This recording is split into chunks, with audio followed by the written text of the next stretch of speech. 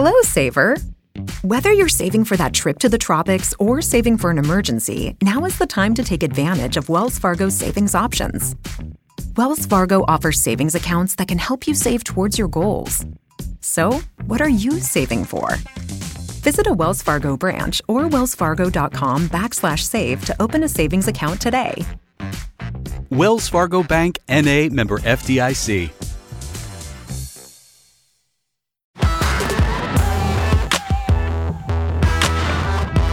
Hello and welcome to Trigonometry. I'm Francis Foster. I'm Konstantin Kisin. And this is a show for you if you're bored of people arguing on the internet over subjects they know nothing about. At Trigonometry, we don't pretend to be the experts, we ask the experts. Our fantastic expert guest this week is the head of lifestyle economics at the Institute of Economic Affairs, Chris Snowdon. Welcome to Trigonometry. It's great to be here. It's good to have you. Tell us a little bit about, first of all, as always, who you are, what's your background, how are you in the chair that you're sitting now? Well, as you say, I'm at the Institute of Economic Affairs. I know you've had a couple of my colleagues on before, Kate and Steve, talking about very different issues. I do what we call lifestyle economics, which is paternalism and nanny state kind of stuff. There's obviously a lot of regulation, a lot of political activity around gambling and drinking and smoking and vaping and these kind of lifestyle pleasures, I would call them, which may or may not pose risks to some people, and because they pose risks, they're not regulated like your average products necessarily. And one of the things I kind of discuss and write about is what is actually the appropriate level of regulation. It's certainly not, in my view, prohibition, which is where we seem to be moving with some of these things. So I started out writing about this stuff about nearly 15 years ago. And the initial impetus for that was the whole anti-smoking thing, which was really picking up around that time. A few years later, you had the smoking ban in Britain. And at that time, I was quite a keen smoker. And so the idea of smoking being banned in pubs was not particularly appealing to me. But what I was really interested in is, where do these people come from? Because I never actually met anyone knowingly who wanted to ban smoking in every pub in the country. And so I started delving into that and, what is the anti-smoking movement and what's the history of the anti-smoking movement? So I ended up writing what was basically a history of the anti-smoking movement, which came out nearly 10 years ago now. And in that book, I had two basic hypotheses, really. One was that the anti-smoking campaign now was going to get more and more nasty and was going to ultimately lead to prohibition. And the other was that the anti-smoking campaign is going to be used as a template for similar neo-prohibitionist campaigns against alcohol, food, gambling. And everything that's happened in the last decade has pretty much confirmed me in that view. And so I'm always busy because there's always stuff in the news about it. Barely a day goes by when there isn't either a study saying X, Y, and Z is much worse than we thought and we need more laws against it, or some single issue pressure group is saying the government must act to do whatever against whatever. But it generally involves higher taxes, more restrictions, making things less affordable, less available, less advertised, and is generally less appealing. But all of this really goes against what is the mainstream, assumption in economics, which is that if there isn't a market failure, which it usually isn't, then you're just better off leaving the market alone. Let people decide what they want to do. You assume people are reasonably rational, reasonably well informed. And so if people want to exceed the chief medical officer's guidelines for drinking, you should let them do it. And the kind of political campaigning that I write about is always trying to push people in the opposite direction. It's always trying to make things more inconvenient and more expensive. And those kind of policies do have costs that aren't discussed enough. You are making people's lives worse if you are deliberately pushing them away and making it more difficult for them to pursue their goals, basically. See, I'm someone who's naturally probably very libertarian leaning on the one hand. On the other hand, as I'm listening to you, I'm finding it very difficult to agree with a lot of what you're saying. And here, because the assumption, I studied economics at university, and the assumption in economics always seems to be that human beings are reasonable, rational, etc. But isn't the point with all of these things, like junk food that we'll talk about, like cigarettes, like drugs, etc., that they make people act in ways that are either irrational in the moment or that are irrational from a long-term perspective, that people underestimate the impact of having a bacon butty or a cigarette or, a joint or whatever on their long-term health and the repercussions of that. People don't take that fully into account. Well, to some extent, that's bound to be true, and that would be true of almost any purchase you choose to make, right? But the buyer's regret is quite a common thing, and it's very, very common for people to not get as much pleasure out of buying and consuming a product than they initially expected. In fact, that's almost the norm. But I think actually you can assume a good degree of both information and rationality. Obviously not perfectly, and there's a whole field of behavioral economics which tries to delve into that in more depth and look at the psychology of people's behavior. But I think you are on very dodgy ground when you start to implicitly assume that the answer is for a benign and benevolent government to work out what people actually want and push them in that direction. Now, I would say if there are billions of people going to McDonald's, drinking sugary drinks on a regular basis, I would assume that's because that's actually what they want to do. And I think you have to set a pretty high bar to anybody who's going to tell you, actually, none of these people want to be doing that. They're not taking in the future costs at all. They really don't enjoy these things. They're just lured in by the advertising, or they're in some way addicted to sugar or whatever it may be. Now, addiction does pose a question with regards to rationality, no doubt about that. But ultimately, the goal is to make people free. You want to have people who are making the freest and most best informed and rational decisions as possible. And you are obviously not making people more free, in my view at least, if you prevent them from doing something. That's a real and tangible restriction on freedom. If you stop people doing something, even if you just make something less convenient or more expensive, that's a tangible restriction on their freedom. And I think that can only be justified if there is overwhelming evidence that people are acting completely against their own interests, which could be the case, possibly, for somebody who's addicted to crystal meth or something like that. I think in the very extreme cases, you could probably. What about smoking? Argument. I mean, I really want to talk about the smoking ban a little bit, but smoking, as someone who used to smoke, and every now and again I'll have a few cigarettes, like it is unquestionably the case that if you smoke, you massively increase your risk of cancer, heart disease, etc. Decrease your chance of getting Alzheimer's. That's because you die early. No. There's been a study proved the link between nicotine and developing Alzheimer's. Yeah, they are. I mean, the pharmaceutical industry spent years looking at nicotine, developing kind of drugs for Alzheimer's and things like that. Yeah, okay. But that doesn't make it worth the risk. So you're going to live to 50 and you won't have Alzheimer's. Fantastic. So there is an unquestionable link there for what I would argue someone who, to be honest with you, quite enjoys a cigarette every now and again for a very minor gain. In pleasure or whatever, you know what I mean?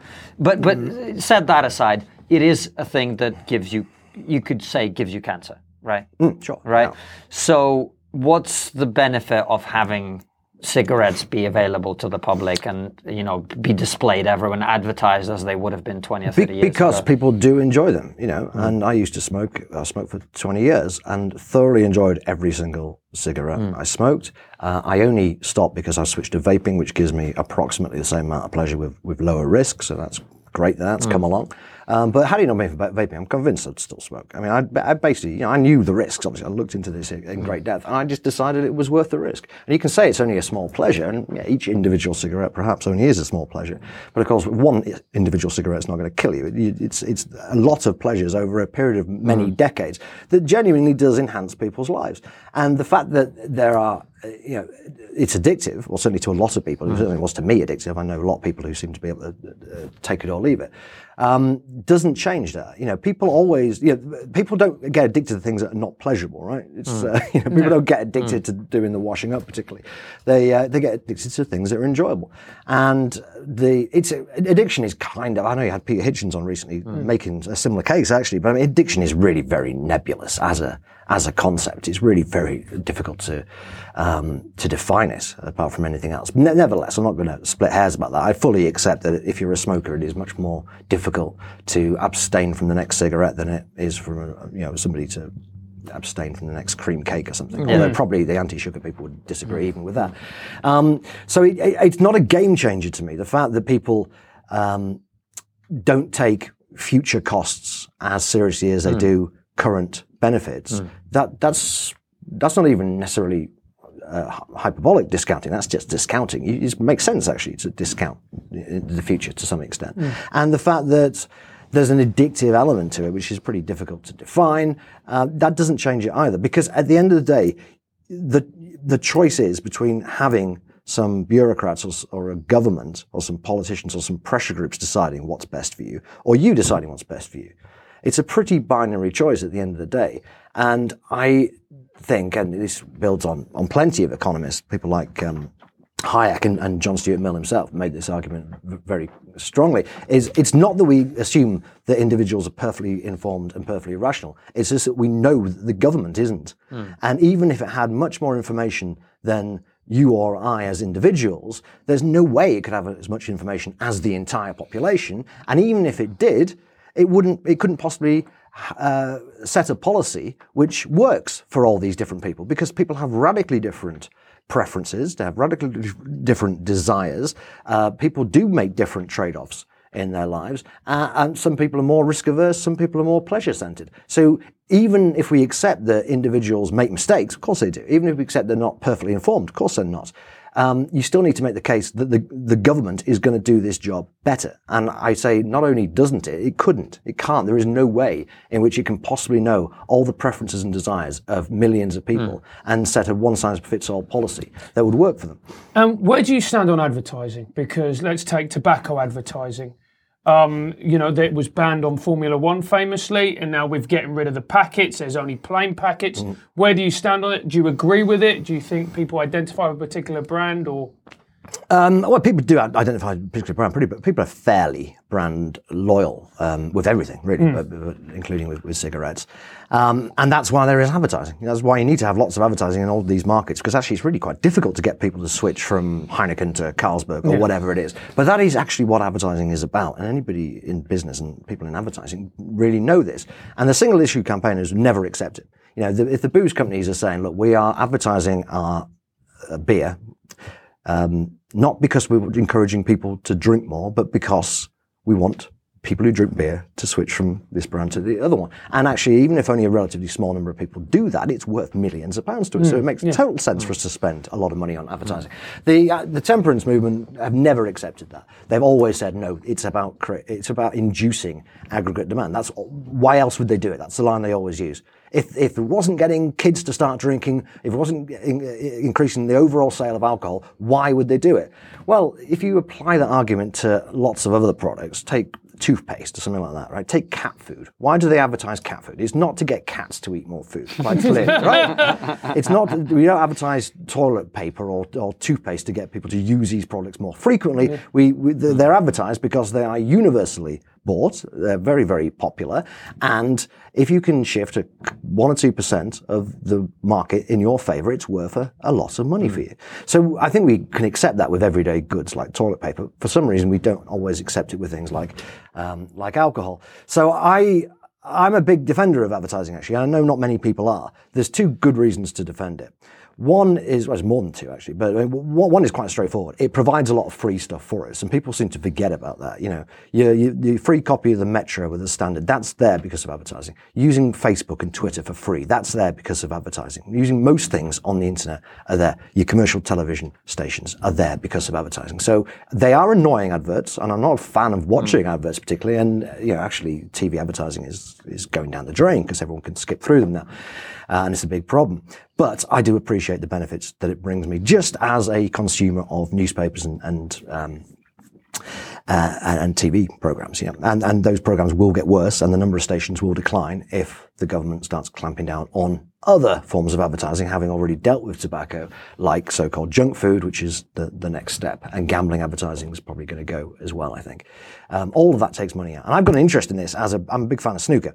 And that tobacco advertising ban had a massive effect on the game of snooker. It nearly destroyed it. There was one time after that ban came in, there were about 4 tournaments in the entire world. There was no money in the game. No one was coming through. The smoking ban then hit the grassroots, actually, and snooker clubs are just in terrible trouble, probably never really recover. You could almost say they were snookered. Sorry, I apologise. That sound you can hear is me taking off my mic and walking out. And it has to be done, though. Someone had to do it. No, it didn't. I thought it did. Right. So it really clobbered snooker. That was a bad thing for snooker fans, bad thing for snooker players. And to be fair to Barry Hearn, he's got the game back on its feet now. There's loads of tournaments. But that's happened largely because, if you watch any snooker, they're all sponsored by online gambling companies. And it might not be long before online gambling companies are prevented from sponsorship and advertising of anything. So there's not a bottomless pit of advertisers who can replace these guys, you see, that's the thing. So, from a consumer's point of view, just of the media and of various free things, advertising is good. It's also a good thing in terms of just letting people know what's out there. And of course, we all know that, we all know Coke exists. So from that point of view, it doesn't need to remind us that Coke exists. But it is in a battle with Pepsi and other drinks. And if they stopped advertising, it's kind of game theory. If they stopped advertising, Pepsi would win. It's in both their interests, really, to stop advertising. Yeah. And then the market wouldn't really change very much. And so long as all the other soft drinks stopped advertising too, they'd actually make more money. And that actually is what happened with the tobacco companies after the advertising ban. They were spending a fortune, but it was all defensive advertising. A lot of people who attack advertising don't understand how much of it is actually defensive. The people who talk about corporate power and the manipulative power of advertising, it's a paper tiger. These guys are terrified that somebody else is going to eat their lunch. And so, in a funny kind of way, it actually helped the tobacco companies make more money because they saved a vast amount. It didn't really have any effect on the smoking rate, and it didn't really have it didn't make much difference to market share. So they just battled it out on price. I suppose a counter argument would be product placement, which we see a lot in films. And you see James Bond. Yeah, and you see it with Bond, you see it with James Dean, Marlon Brando. They take the cigarette, they tap it, they put it in, they light it. It looks fucking cool, doesn't it? Yeah, I think it does. Myself, yeah. I don't think a lot of that was product placement, by the way. I mean, there has been product placement of tobacco and alcohol, and obviously the Bond things. You've got Heineken and laptop computers, and they pay a fortune, don't they, for that? But that probably works much better than advertising, actually. Having it associated with James Bond, literally there in the film, must be well worth the money. But no, I mean, in the old days, most people smoked, and therefore most characters in films smoked. And the fact that it works well from a filmmaking point of view, doesn't it? The fact that you've got this pause where you can zoom in, and you've got that moment where they light the cigarette, and as you say, it looks quite cool. So I don't think a lot of that was kind of paid for promotion, as it were, by tobacco companies, to my knowledge. It's a kind of chicken and egg thing as well, because if smoking is cool and you have a cool character, then you want to portray him as cool, you give him a cigarette as well. I mean, have you noticed a lot of the kind of Netflix documentaries and a lot of the films now, they seem deliberately set in the past just so people can smoke in them. Yeah. Like Stranger Things. Have you seen Stranger Things? So it's set in the 80s. It doesn't need to be set in the 80s, really. I mean, they get a bit of mileage out of the fact that it's like some of those old 80s films.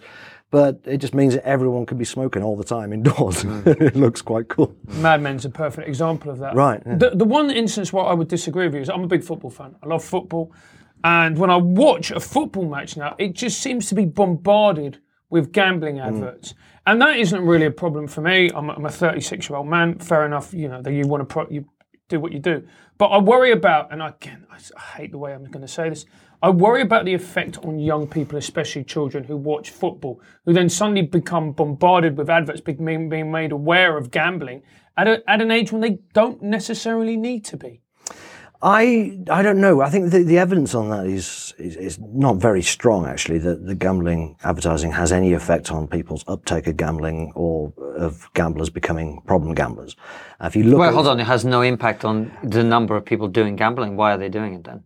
And now you're asking that question. Because, I mean, take your online gambling company, your Ray Winstons and stuff like that, right? There is a huge amount of that at the moment because you get a lot of advertising in a market when a market has recently opened up and people are fighting for a market share. And you get a lot of advertising in a market where the companies think the door is about to close on advertising. And at the moment, you've got both those things happening in the online world. It's a relatively fresh market, so there's still a lot of companies who are battling to be the market leader.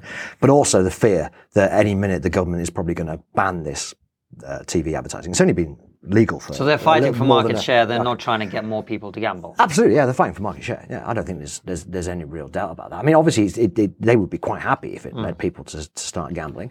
And I dare say it does get people to put a bet on the football that they wouldn't have done otherwise. I mean, I put a bet on the football just a few days ago for that very reason. I was not because of the advertising actually, but because I had a phone in my hand and it was convenient and it was a game I wasn't that interested in, but putting a tenner on one of the sides was going to make it more interesting for me, which is actually what a lot of recreational gambling is about. It's just about giving you a bit more pleasure from watching an otherwise meaningless game.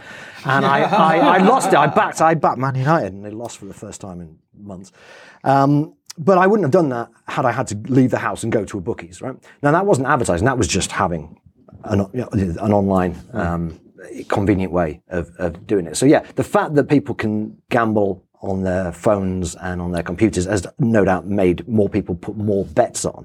But there's no evidence at all that the liberalisation of gambling that we've seen in the last 15 years has led to any increase in problem gambling whatsoever, despite the fact that every now and again the newspapers will claim otherwise. It just hasn't. We've been measuring it for 20 years. And it's low. It's a lot lower than it is in places like Hong Kong or Sweden, where they have a more restrictive set of laws on gambling.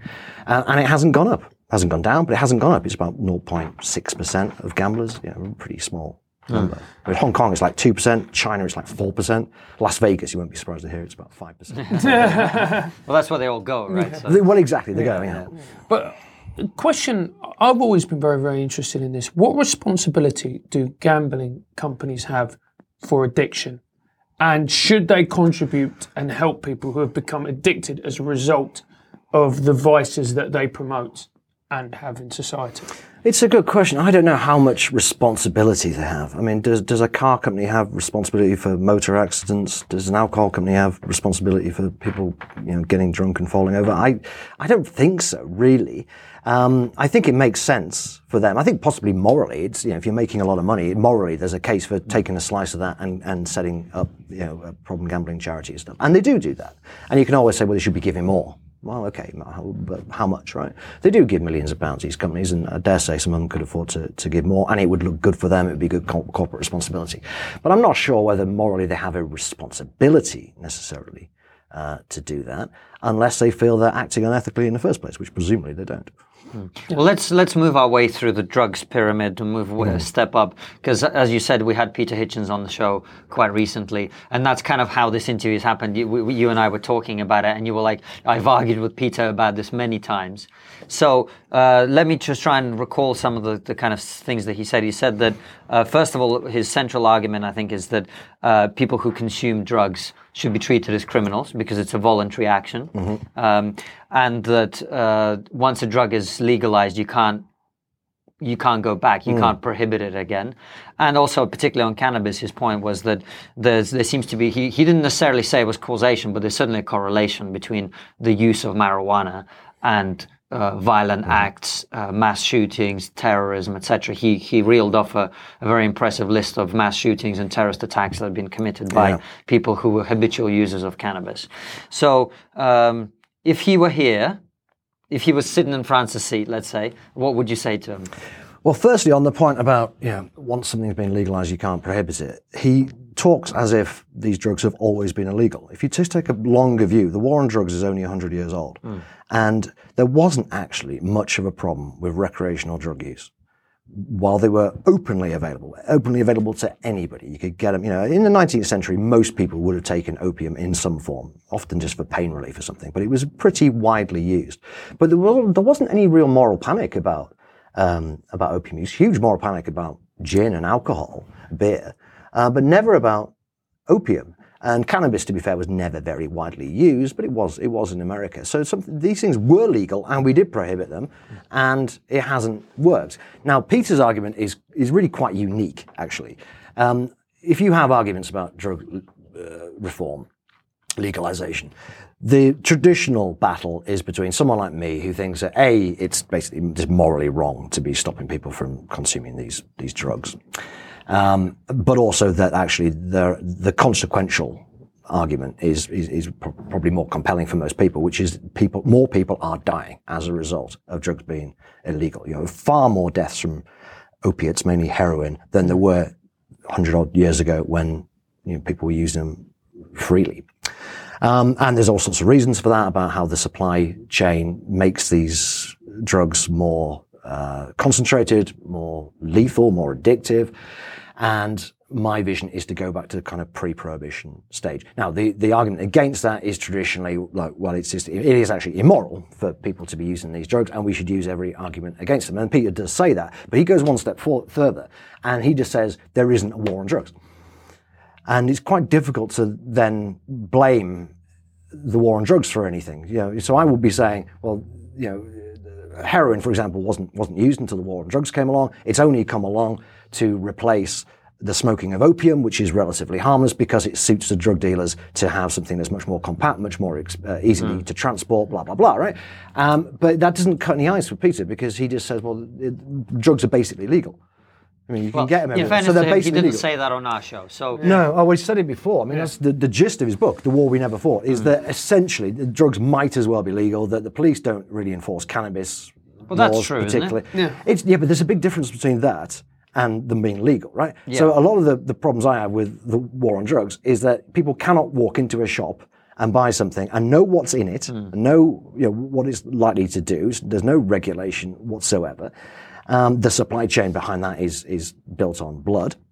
That would be a legal market, right? If somebody could do that. Obviously, you cannot do that, and so you've got ecstasy pills which are adulterated and kill people. That clearly wouldn't happen if you had legal ecstasy. But Peter just overlooks that and says, oh, well, the fact that you get a slap on the wrist for possession of cannabis means that the whole thing doesn't really exist. And therefore, any argument you make about the harms of prohibition is invalid because there isn't prohibition. And of course there is. And the mere fact that you can be done for possession, actually people do get done for possession, particularly of Class A drugs.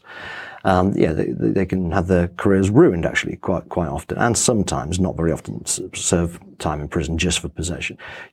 Possession was never illegal in America under alcohol prohibition, right? So the prohibition of drugs is actually much more far-reaching than the prohibition of alcohol was, and it's suffering from the same inevitable problems. How would you envisage a society where drugs are legal? Would it be the sort of the Amsterdam model where you go into a coffee shop and you pick your weed and you sit down and you smoke? Would it be completely legal? How would you go about licensing it and regulating it? Well, broadly speaking, it would be like this. And you would have, I think, probably specialist shops is probably the way to go. So like your old head shops before the government banned Legalise, or used your tobacconists. So a specialist shop, licensed, but not restricted in number. Some of the places in America that have done this haven't done it very well because they've turned it into quite a cozy state-mandated cartel, right? And so you get shortages and not enough competition.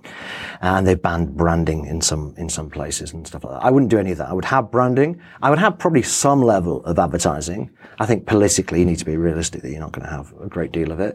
But I think it is important that we have brands because people know where they are then. It's a real incentive. This is one of the things overlooked when it comes to advertising and brands. There's a huge incentive for a company to maintain quality and to maintain their own reputation if they have a brand that is worth a fortune.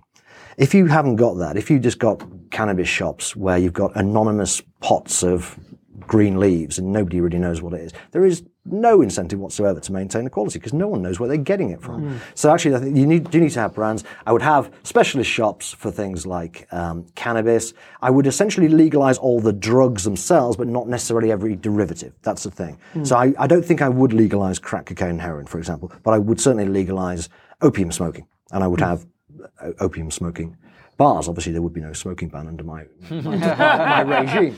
So this is just your way to get smoking back into the pubs. Let's legalise opium. It's a crack in the door to bring back smoking.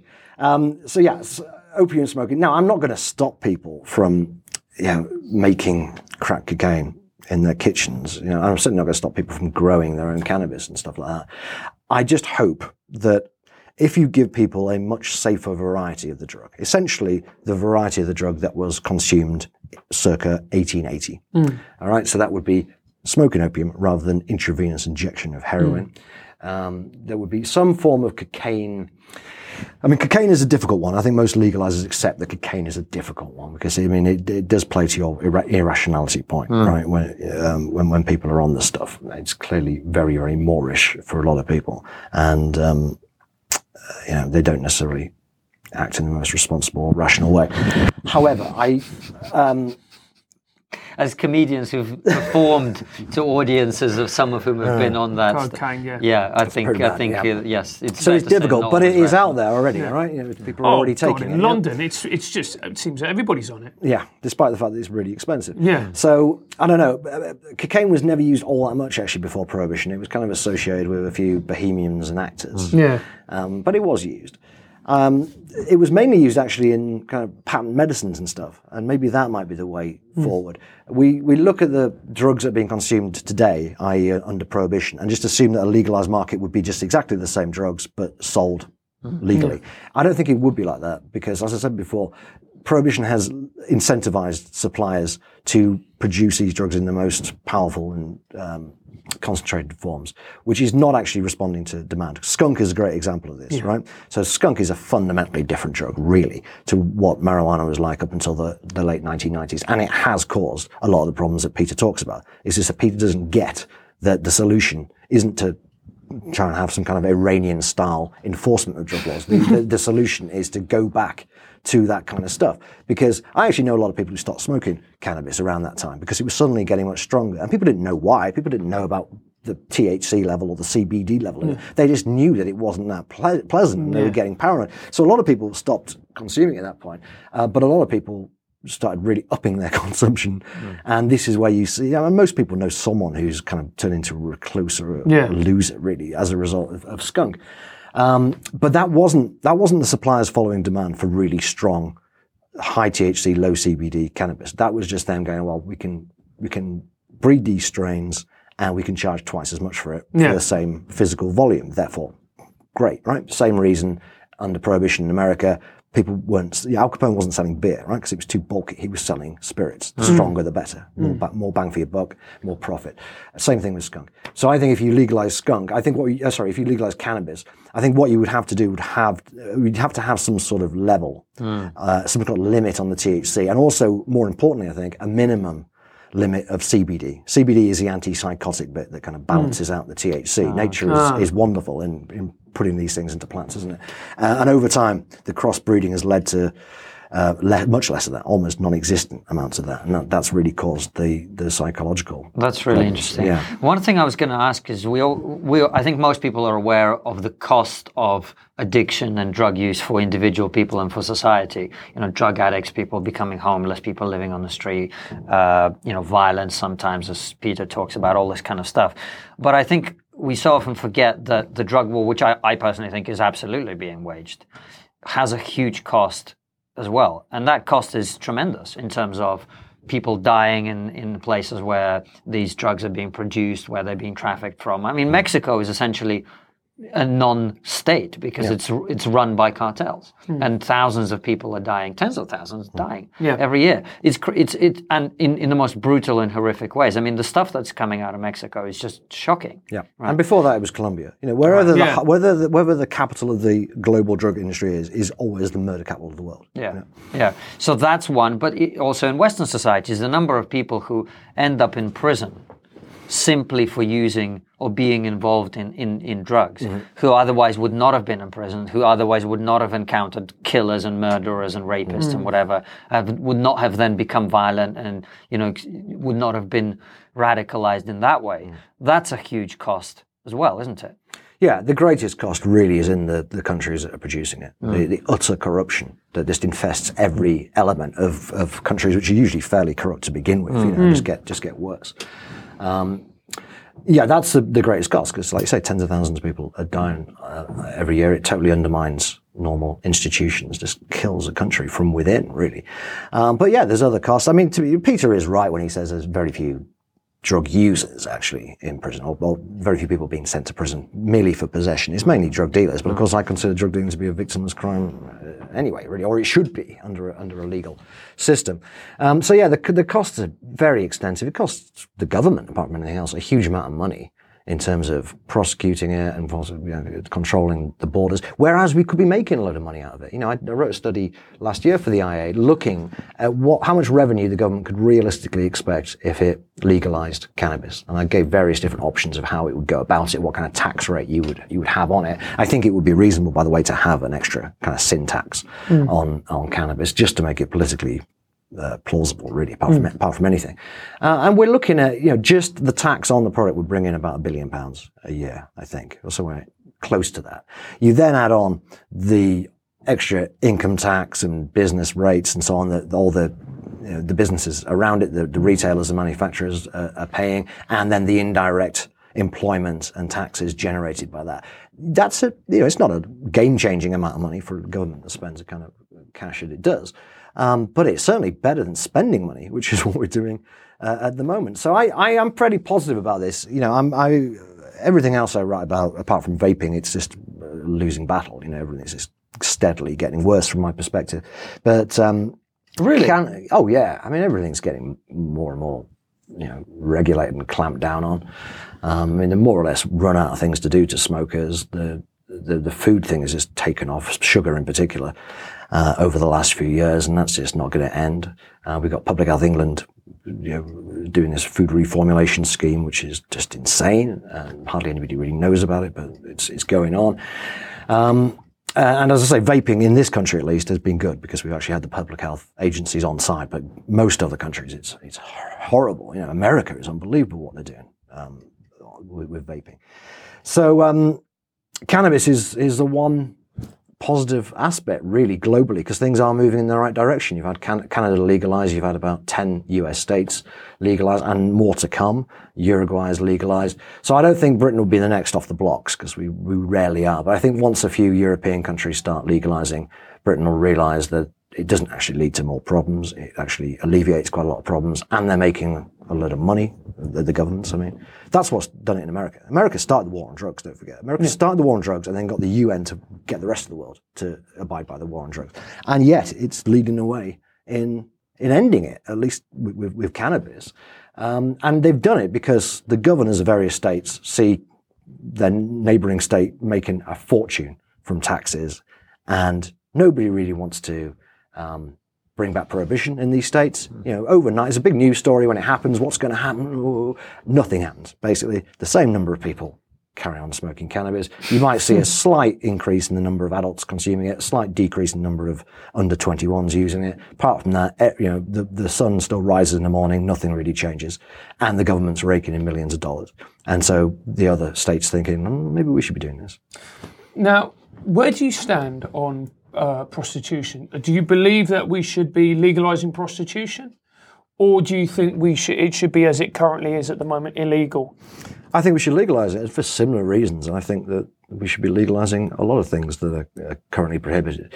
I'm not a fan of prostitution, but it's gone on. It's the oldest profession. It's gone on forever. And the primarily women who are involved in it are frequently murdered and beaten up and cheated, and it's a terrible situation, really. So, given that it's not going to go away, and given that there are major risks involved for the people working in the industry, it should be regulated as it is in Amsterdam, where it seems to work very well. I mean, I don't really see any argument against there's lots of people saying that you're profiting off the exploitation of women. Yeah. But the people are doing that already. This is the trouble with a lot of these prohibitionists. They just ignore the reality of what happens at the moment and just compare what a legalised market would be to utopia, which never happens. This is what Peter does. Peter imagines that there is some way in which, by just using extreme state force, you can get people to stop taking drugs. And it won't happen. And America has tested this to destruction. You've got people in prison for 25 years on the 3 strikes and you're out rule because they've been found with a spliff. Iran, a few years ago, executed somebody twice for drug dealing. They hung him, and then it turned out when he was in the morgue, he hadn't actually died. And he revived himself, and they hung him again. Now, you can't really enforce the war on drugs any more heavily than that, and yet there is still rampant drug use in Iran. If you want something done, send it to Iran, huh? Jesus Christ. You've got to make sure, haven't you? Do it properly is what I say. Now, you are exactly the kind of person. You sound like the kind of person who would approve of hanging twice. Just sounds more authentic in my voice, doesn't it? No, I'm a former teacher. I was a teacher for 10 years, and there is undoubtedly an obesity problem in schools, especially, teachers and children, but particularly children. I was going to say, especially among the teachers. Now, how much responsibility do people like McDonald's have with the supersizing, with all the rest of it, with the amount of drinks, and with the amount of sugar in drinks, with the salt in the chips?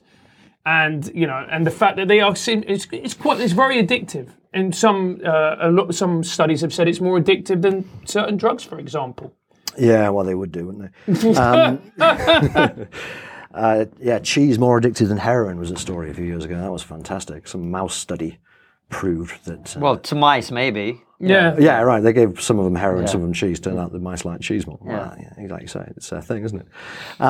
Well, before I answer your question, can I ask you a question? How many kids were at your school, approximately? At that time, I was working at primary school, so there's 320. And honestly, how many of them would you say were obese? Obese, right, okay. I would say around 20%, 25%. 25%? Seriously? Yeah, I was working in Lambeth, which is, drumroll please, the fattest borough in London. Oh, is that right? Yeah, right. Absolutely. Yeah. That's probably slightly less than the official statistics say. But it surprised me that it's that many. Because I won't go into it now, but if anybody wants to check out my articles on this, I've written quite a lot about how the childhood obesity measure just does not measure childhood obesity, particularly when they measure it nationally. So I've got big questions about the actual the size of the problem. But there is no doubt that there are more fat children than there were when I was at school. Yeah. And the question is, what, if anything, can you do about it? The junk food thing, the McDonald's and so on, that obviously comes up a lot.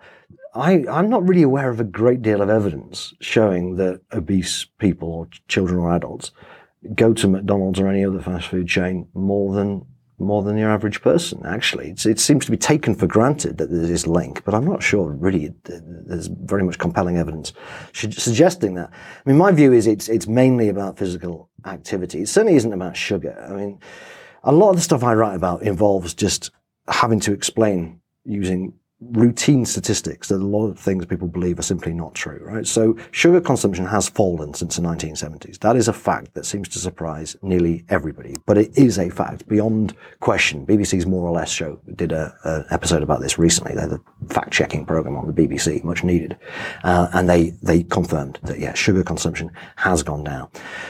Calorie consumption has also gone down since the 1970s. So given that there was relatively little obesity in the 1970s, we haven't got very reliable statistics, funnily enough, but it seems to be assumed it was probably no more than about 5 to certainly no more than 10%. It's currently about 26%. If sugar consumption has gone down and calorie consumption has gone down over that period, it's not obvious that the cause of this is people gorging themselves with food, let alone gorging themselves with sugar or sugary drinks. That's not to say some people aren't fat because they drink 3 litres of Coke a day. Of course they are. The people are obese for all sorts of different reasons. But looking at it from the population level, that there isn't really a smoking gun there. What there is a smoking gun for, I think, and again, it's quite hard to get statistics on this, is physical inactivity. Now, given that we haven't been putting Fitbits on people for the last 50 years, it's quite kind of hard to work out the trends. Public Health England say that physical activity has gone down by 24% since the 1960s, which seems a kind of spuriously accurate figure for something that doesn't seem very well defined. Yeah. But I think, broadly speaking, that is correct. And I think common sense tells you that. If you just look at what, not just people's daily lives, all the you don't even need to stand up to change a TV station anymore, right? There's so many labour-saving devices at home, but more importantly, occupationally, there are just millions of jobs over the course of the last 50 years have gone from being manual to being office jobs. Mm-hmm. And it's interesting that you saw the rise in obesity initially with the middle class. It was, your classic fat man who was going to die of heart disease was your city banker or something like that, right? Mm. That was how it used to be. And over time, it's now predominantly or disproportionately more working class people, blue collar, people who would have been blue collar, but of course now they've got white collars on because they're working in telesales or in offices or what have you. Mm. So I think that you've got to realistically, you've got to look at physical activity. And there is stuff you can do with that, of course, in schools because you've got a bit more control over people when their children go into school. You haven't got much control over adults. There is no form of regulation, really, that you can bring in that certainly wouldn't be totalitarian to get people to exercise more. I don't think many people want to take the Japanese approach of doing 20 minutes aerobics before you start work. So there isn't a lot that the government can do about it. And as a result of there not being much the government can do about it, people don't really talk about it.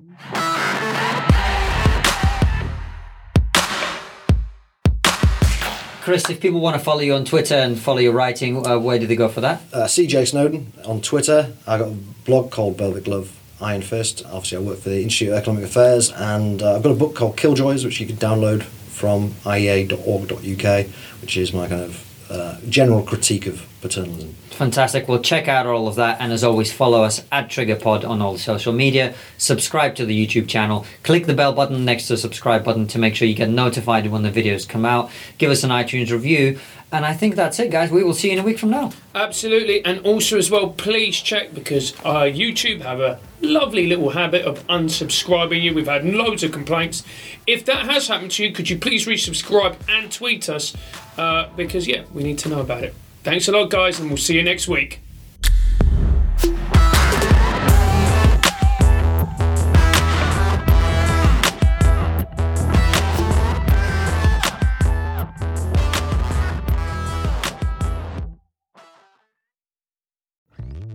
Hello, saver. Whether you're saving for that trip to the tropics or saving for an emergency, now is the time to take advantage of Wells Fargo's savings options. Wells Fargo offers savings accounts that can help you save towards your goals. So, what are you saving for? Visit a Wells Fargo branch or wellsfargo.com/save to open a savings account today. Wells Fargo Bank, N.A., member FDIC. We know Georgia politics. From Peachtree Street to Pennsylvania Avenue, Politically Georgia Podcast delivers exclusive news and analysis 5 days a week by a team of veteran political insiders watching your public officials. Hosted by the Atlanta Journal-Constitution's Greg Bluestein, Bill Nigett, Tia Mitchell, and Patricia Murphy. Listen weekdays at 10 a.m. on WABE 90.1. Stream everywhere or at ajc.com/podcasts. News and analysis 5 days a week from Politically Georgia Podcast.